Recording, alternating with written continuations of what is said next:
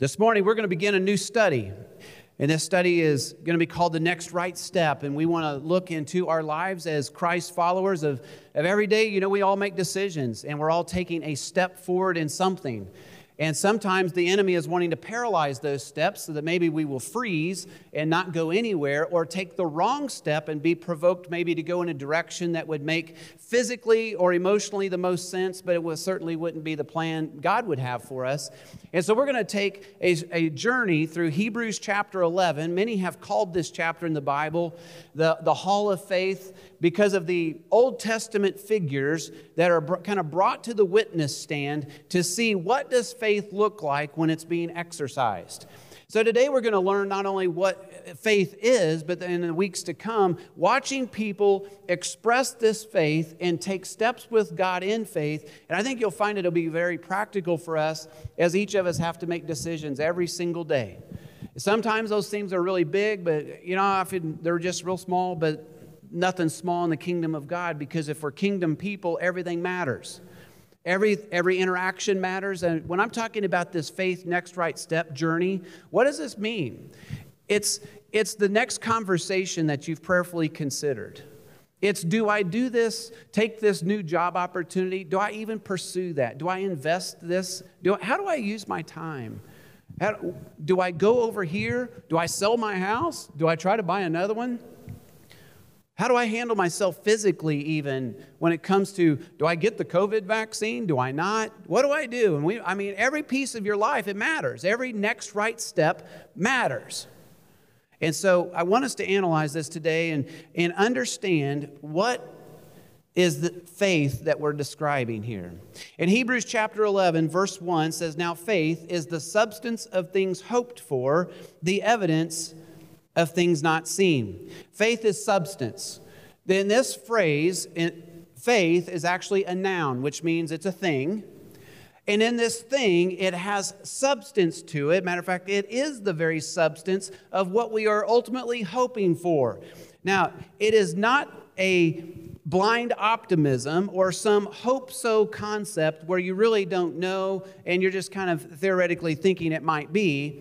It's not a feeling, because we cannot trust our feelings. Our feelings are real, but don't trust them because they will guide you to make feeling-based decisions not based in truth. It's not even just an intellectual assent to some kind of ideology, and it's not believing in spite of evidence. No, this is not manufacturing some mythological concept. No, we have evidence. And so your faith is something that is then exercised with substance in anticipation of something hoped for. Now, obviously, if it's hoped for, you haven't seen it yet. It's out there, but you have nothing physical, tangible to grab hold of what's coming other than what you can look at potentially in the past, or it'll be founded in truth. And that's where we're going with this, obviously, is hope that's invisible, not seen as yet. And you have this hope, but it's based on what? Now, you just consider this. My hope is in Jesus Christ, whom I have never seen. My hope is in heaven, where I have never been. I don't know anybody that's been there and come back and can give testimony of it outside of what I see in Scripture. So I have no evidence of this other than that. I have no evidence of Christ, really, outside of the Scripture, other than, of course, there was a man that was given that name and that lived on this planet, and we can look through even the secular records to know that someone was crucified by that name 2,000 years ago. So we can understand that from a secular perspective, and obviously it was a significant event what happened 2,000 years ago because the whole world went into chaos around it. However, to have the evidential structure that Jesus Christ is God, I don't know that outside of the Bible. And so to place my hope in anything going forward in the name of Christ, I would only know that from Scripture. We know this, right? Everybody agrees. I say everybody. I assume that we all agree to that in this room. But outside, this is a very difficult subject. And that's what I want to investigate today, because in the second half of this verse, it says that faith is not only the substance of things hoped for, but the evidence of things not seen. I exercised my faith. A moment ago, we all did. We exercised our faith a moment ago in our prayer. We went to the Lord of glory, to the throne of grace, believing that when we make a petition to Him, He hears that and He will answer according to His will in Christ Jesus. We went to the throne asking for healing for someone who's sick because we have seen in Scripture where God is the healer. And He's even called by that name. We go to the Lord in prayer asking for provision and protection because we have the evidence of Scripture where people have asked for that and we saw God deliver the goods. So we're never left without evidence. On this side of the cross especially, we have the full evidence of Christ's death, burial, and resurrection so that we can plead with Him, understanding the victory that we have in Christ. What we're studying in Hebrews 11 are people that took the steps of faith forward for a hope and an anticipation of something not seen, and most did not ever realize it in their lifetime. To be in the presence of God, they would not know that till the sin debt was ultimately paid. And so we are getting a glimpse into some Old Testament heroes, as we would think of, because the faith journey that they went on, it was not always the easy one. Matter of fact, the faith journey is usually not the easy one because people around don't understand. Why do we do what we do? If you're a person of faith, it often will contradict the way of the world, which will come into opposition. We face a nonstop opposition as a Christ follower, a person of faith in the Lord, and believing what the Word of God says. The world, your own flesh, and the devil will always come against that. And will always lure away or provoke using physical things and emotions and feelings that, like I said, our feelings are real. But when you trust in those or you trust in the physical instead of that which you cannot see, with the anticipation of what you can't see, that is where the enemy wants to always grab hold of our lives. When we live as people of faith, we live, we minister, we sing, we pray, we give our resources, we invest our time, talents, and treasures in a kingdom that is yet to come. And we recognize as a Christ follower that we're living in that kingdom now in a spiritual sense, but the king is not here. It's not like I'm going to pack up tomorrow and go to Jerusalem and there's Jesus sitting on the throne. No, that day's coming, but that's not today. And so I'm living for a kingdom that's not yet. But it's here in the spiritual sense, but not in the physical sense. And so the investments in the life that you live is going to be ordered by a book because by faith you believe what this book has to say. This is the conviction, this word evidence of things not seen. The word evidence literally means conviction. Faith without action is an intellectual faith, but has no conviction, therefore there's no action. Which is why it's always a journey. It's a step of faith that we're going to take because you don't know what's next. I don't have the crystal ball of life either. But I'm going to trust God that as He is leading me according to His Word, through the power of the Holy Spirit in my life, through the time we spend in prayer, that our Father in heaven is guiding our steps. We know this, to trust in the Lord with all of our heart. Lean not to your own understanding. In all of your ways acknowledge Him, and He will direct your path. If we believe that to be so, we go to the Lord acknowledging Him in all things. Why would we do that? By faith, I believe there is God. I believe there is a God who hears my prayers. I believe that as a son of God, I come in to His throne room boldly to the throne of grace that I may obtain grace and mercy in time of need. And then I can acknowledge Him, and He will then direct my path. So I don't have to blindly do this or some kind of hope-so concept or just maybe well-wishing that everything's going to work out okay. No, because what that will leave me is completely empty. Because you can never hang your hat on those kind of thought processes. Those are mythological concepts that when they don't come real or they don't come to fruition, what happens is then we believe our faith is a sham, and that's the big struggle of the day.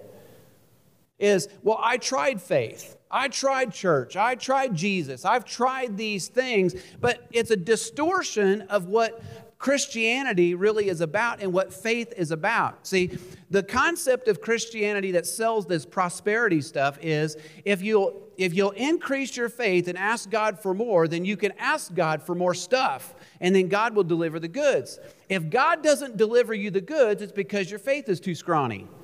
So it's really your problem that God's not delivering the stuff. If you're not getting healed, it's because your faith is too thin. Well, now let's time out here. Let's go back into our Bible and look at the fact that you have an entire chapter of people who, by faith, took a step with God, and most of them, their lives got wrecked. In the physical sense, it didn't all go well for them. They didn't all get rich. They didn't all have great health. No, most of them suffered at the hands of men because they were God followers. And so if we get this idea that everything's going to be rosy because we're a Christ follower, well, we have a distorted view of what faith is even about, and we've labeled it as something that it is this mechanism to get stuff from God, when that is not what faith is. It's the substance of things hoped for. I'm anticipating what God is doing according to Scripture because I have the evidence. This evidence brings about this conviction. You know, we'll study in detail some of these guys, but you think about Noah and the conviction he must have had.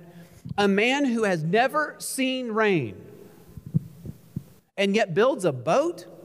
It took him 120 years to build that thing in a desert place with no support. All the world was coming against and mocking him for what he was doing. But he was the preacher of righteousness. At the end of the day, he and his family saved alive. We know that story. But you know what? It's not like Noah lived on forever and ever. No, sin and calamity got into his family as well. And eventually Noah passes away. Shadrach, Meshach, and Abednego. They're the only ones in an entire valley of people covered with humanity who bow their knees before this huge image that Nebuchadnezzar the king stood up. And out of conviction of God's word, there was no way they were going to bow their knee to that image. They're the only three in the entire valley that wouldn't. Now they get to see the victory in the moment. God delivered them in that moment. But you know what? They pass away. It's not as if every time faith is then exercised, that all of it's just going to work out perfect. They're like, well, what's the point? See, that's the whole point. If you see the hope for the eternal kingdom, this world becomes just a vapor for us. Our time here is just a vapor. The impact and opportunities that we have as Christ followers to invest then in a kingdom yet to come. Instead of getting consumed with all that is in this short lifetime, no, our investment becomes for the eternal. And that's what these in Hebrews chapter 11 came to realize. What would be Satan's strategy? Obviously, if my entire faith construct comes from the Scriptures, I'm going to attack that Scripture like no other. So what does he do? Soon as Satan has the chance to interact with the first human being on this planet, what were the first words from Satan's mouth? Yea, hath God said?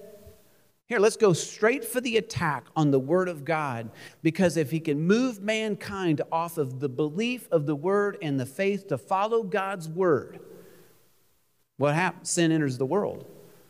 The curse that comes from it, all the calamities that we now live under every single day of death and disease and destructions and all the junk that goes with it is the result of mankind not believing God's word and taking the next step in faith, believing what God said and instead believing the lie.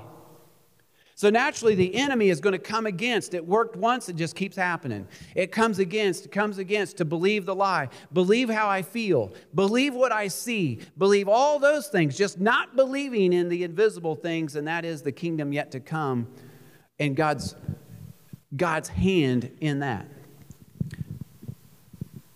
You know, even when Satan had his opportunity with the Son of God, the Word of God himself, the Word of God incarnate, what did he do? Appeal in the same way he did with Eve.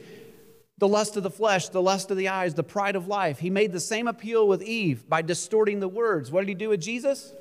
The same. He made those same three appeals and throws the word of God into mix and puts a little twist on it to distort the word. Of course, Jesus, the Son of God, who is the living incarnate Word of God, was not duped by these things. Instead, was all points tempted like we are, yet without sin. The total refute Jesus used was the Word of God each time and standing firm in the Word itself. What's the other attack? If you go to the attack of the Word, then what do? Cause the doubt. So how does that work now? The Bible is only reliable in its original manuscripts. Well, who has those? Nobody.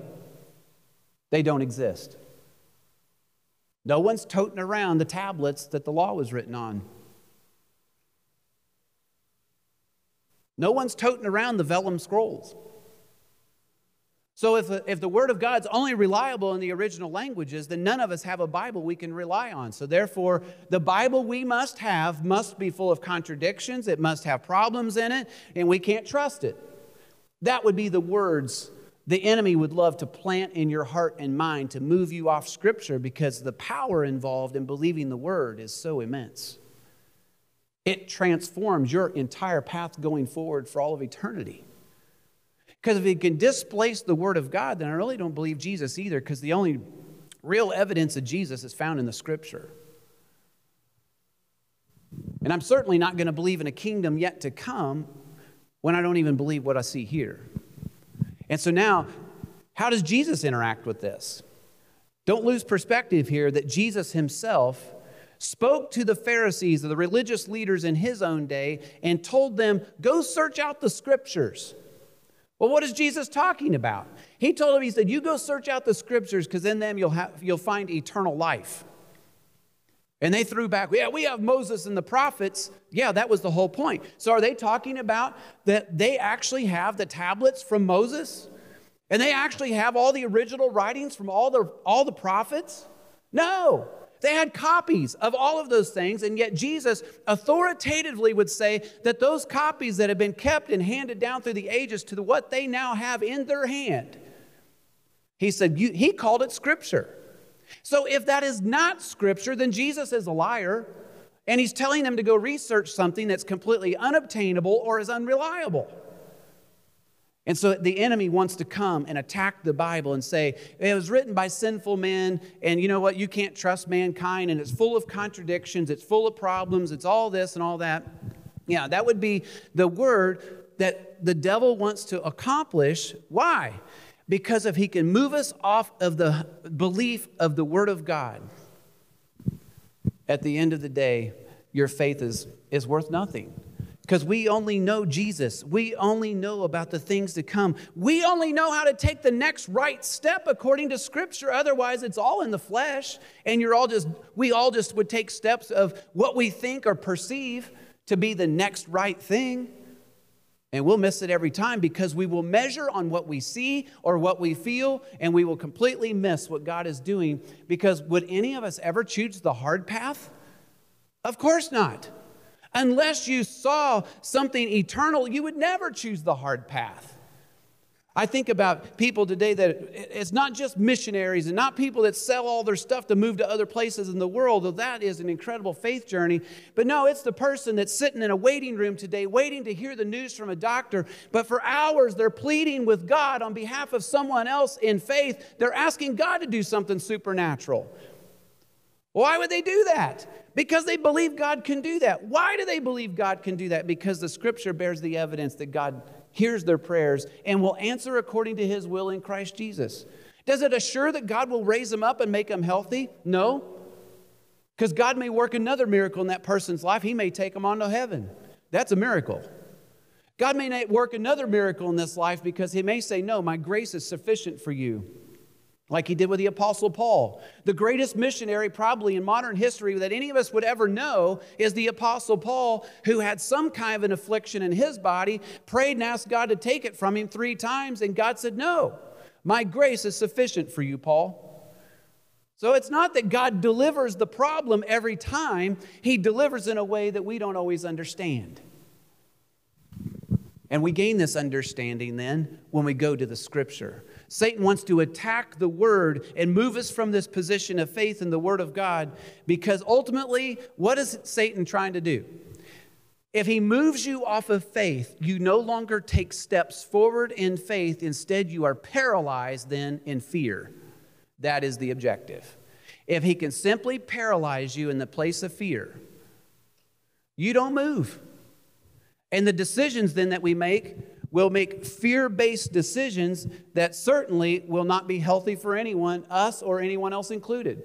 Now, I'm not going to ask you today to raise your hand if you made a fear-based decision, but I know I have in my life where in a moment of faith, in a moment of crisis, that you make a decision based on fear. I don't want this to happen, or I perceive this might happen, and I don't want to do that. I don't like how that's going to feel. And every time that happens in my life, it never works out well.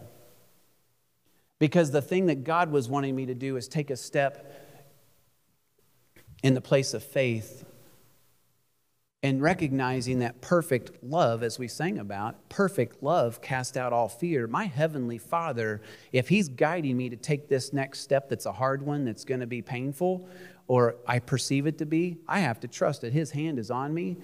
And even if this next step takes my life, and my life, from my perspective, is cut short, I took the step of obedience and faith because that's what God said to do.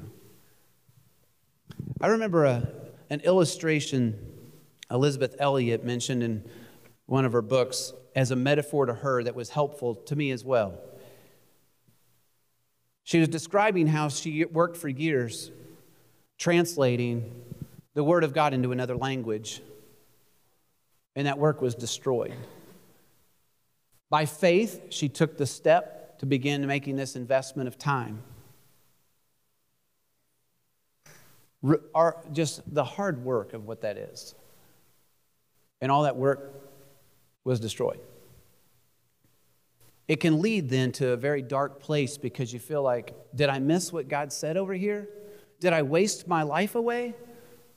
What happened? There's no way God would allow this to happen. This is His Word in another language. Why would this happen? And a metaphor was shared with her that I find helpful as well, and that is the Lord talking to His disciples and told them all just to pick up a rock and carry a rock to the next spot.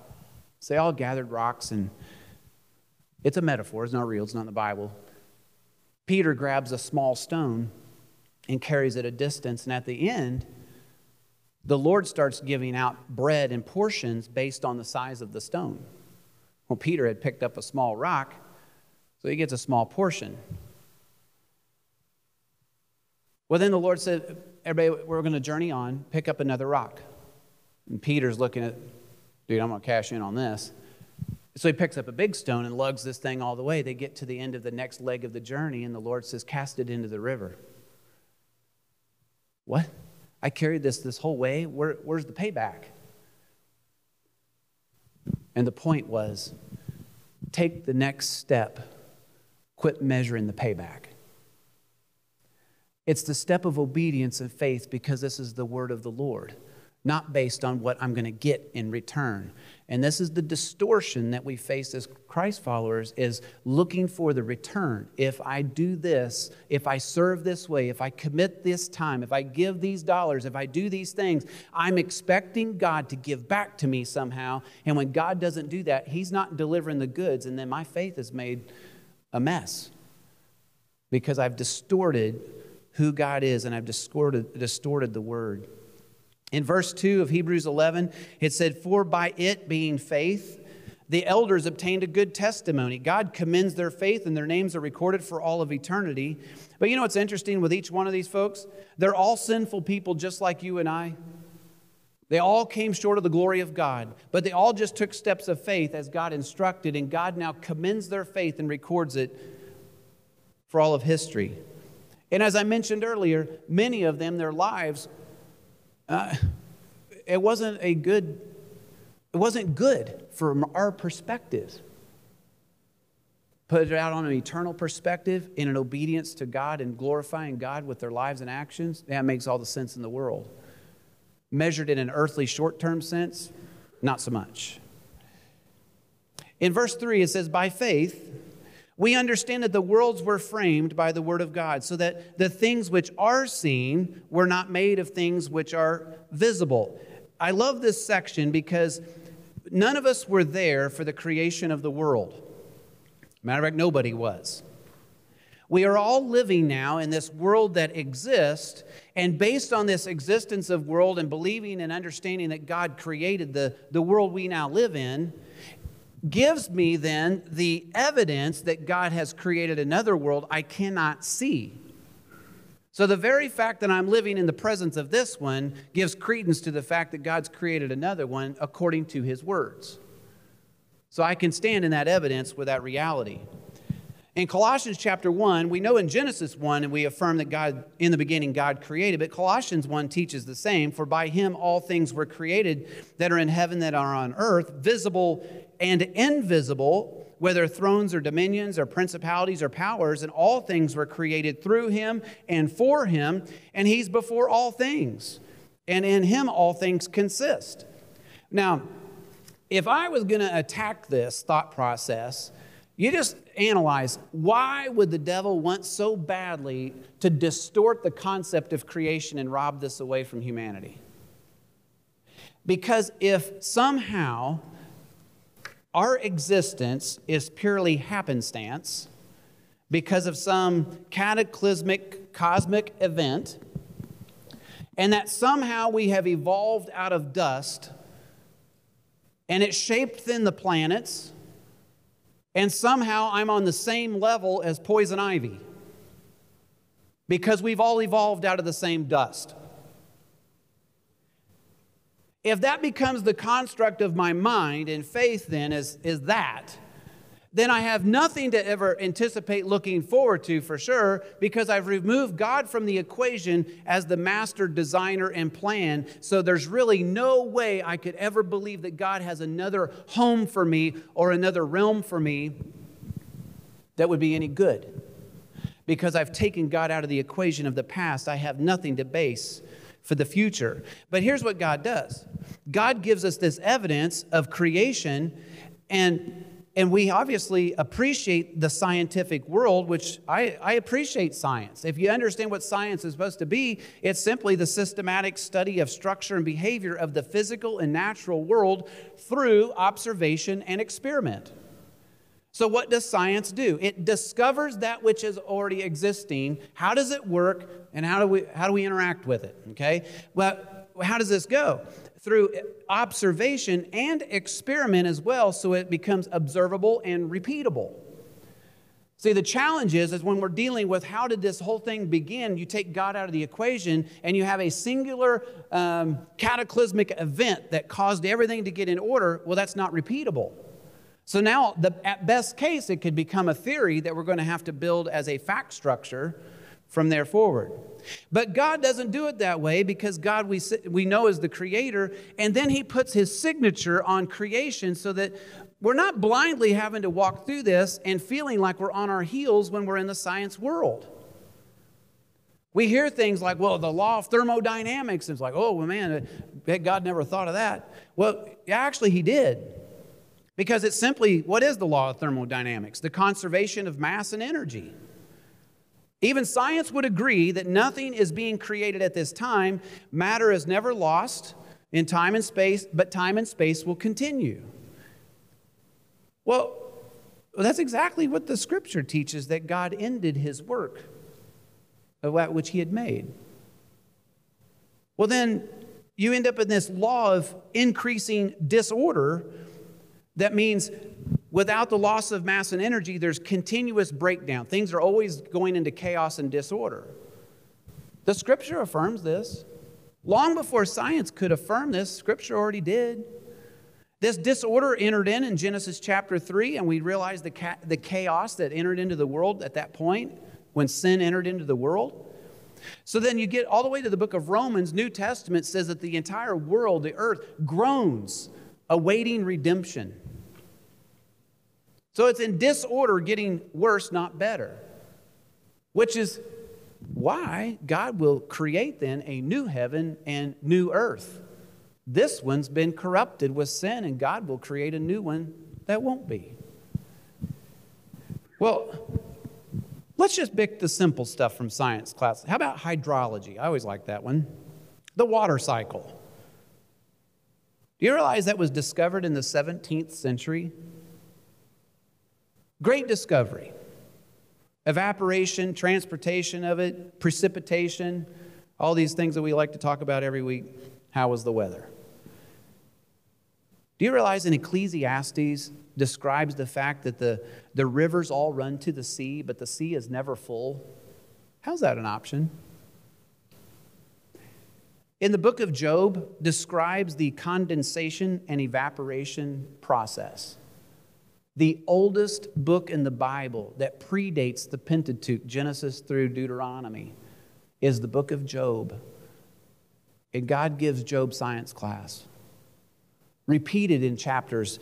In Job chapter 36, he said he draws up drops of water which distills as rain from the mist, which the clouds drop down and pour abundantly on man. There's your evaporation and distribution cycle. Even astronomy, 17th century, Galileo grabs hold of it, gets this telescope thing working. Previous to him, 1,000 stars could easily be counted. After him, billions. The stars were innumerable, only affirming what the Scripture taught in Jeremiah 33 that says the host of heaven cannot be counted. Science now determined that all the stars differ from each other. Yeah, well, so did 1 Corinthians 15, that one glory for the moon, another for the stars, and one stars differ from another in glory. So it's only affirming what the Scripture has already stated. In Job chapter 38, I love this because it says, can you bind the clusters of Pleiades or loose the belt of Orion? Can you bring out Mazzaroth in its season? Or can you guide the great bear with its cubs? What is he describing? Constellations by name.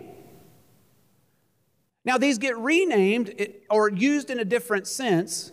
Greek mythology grabs hold of Orion and now declares that he was the Greek mighty hunter.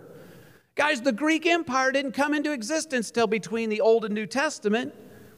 This is talking in the book of Job before the book of Genesis was even written. Job was already there.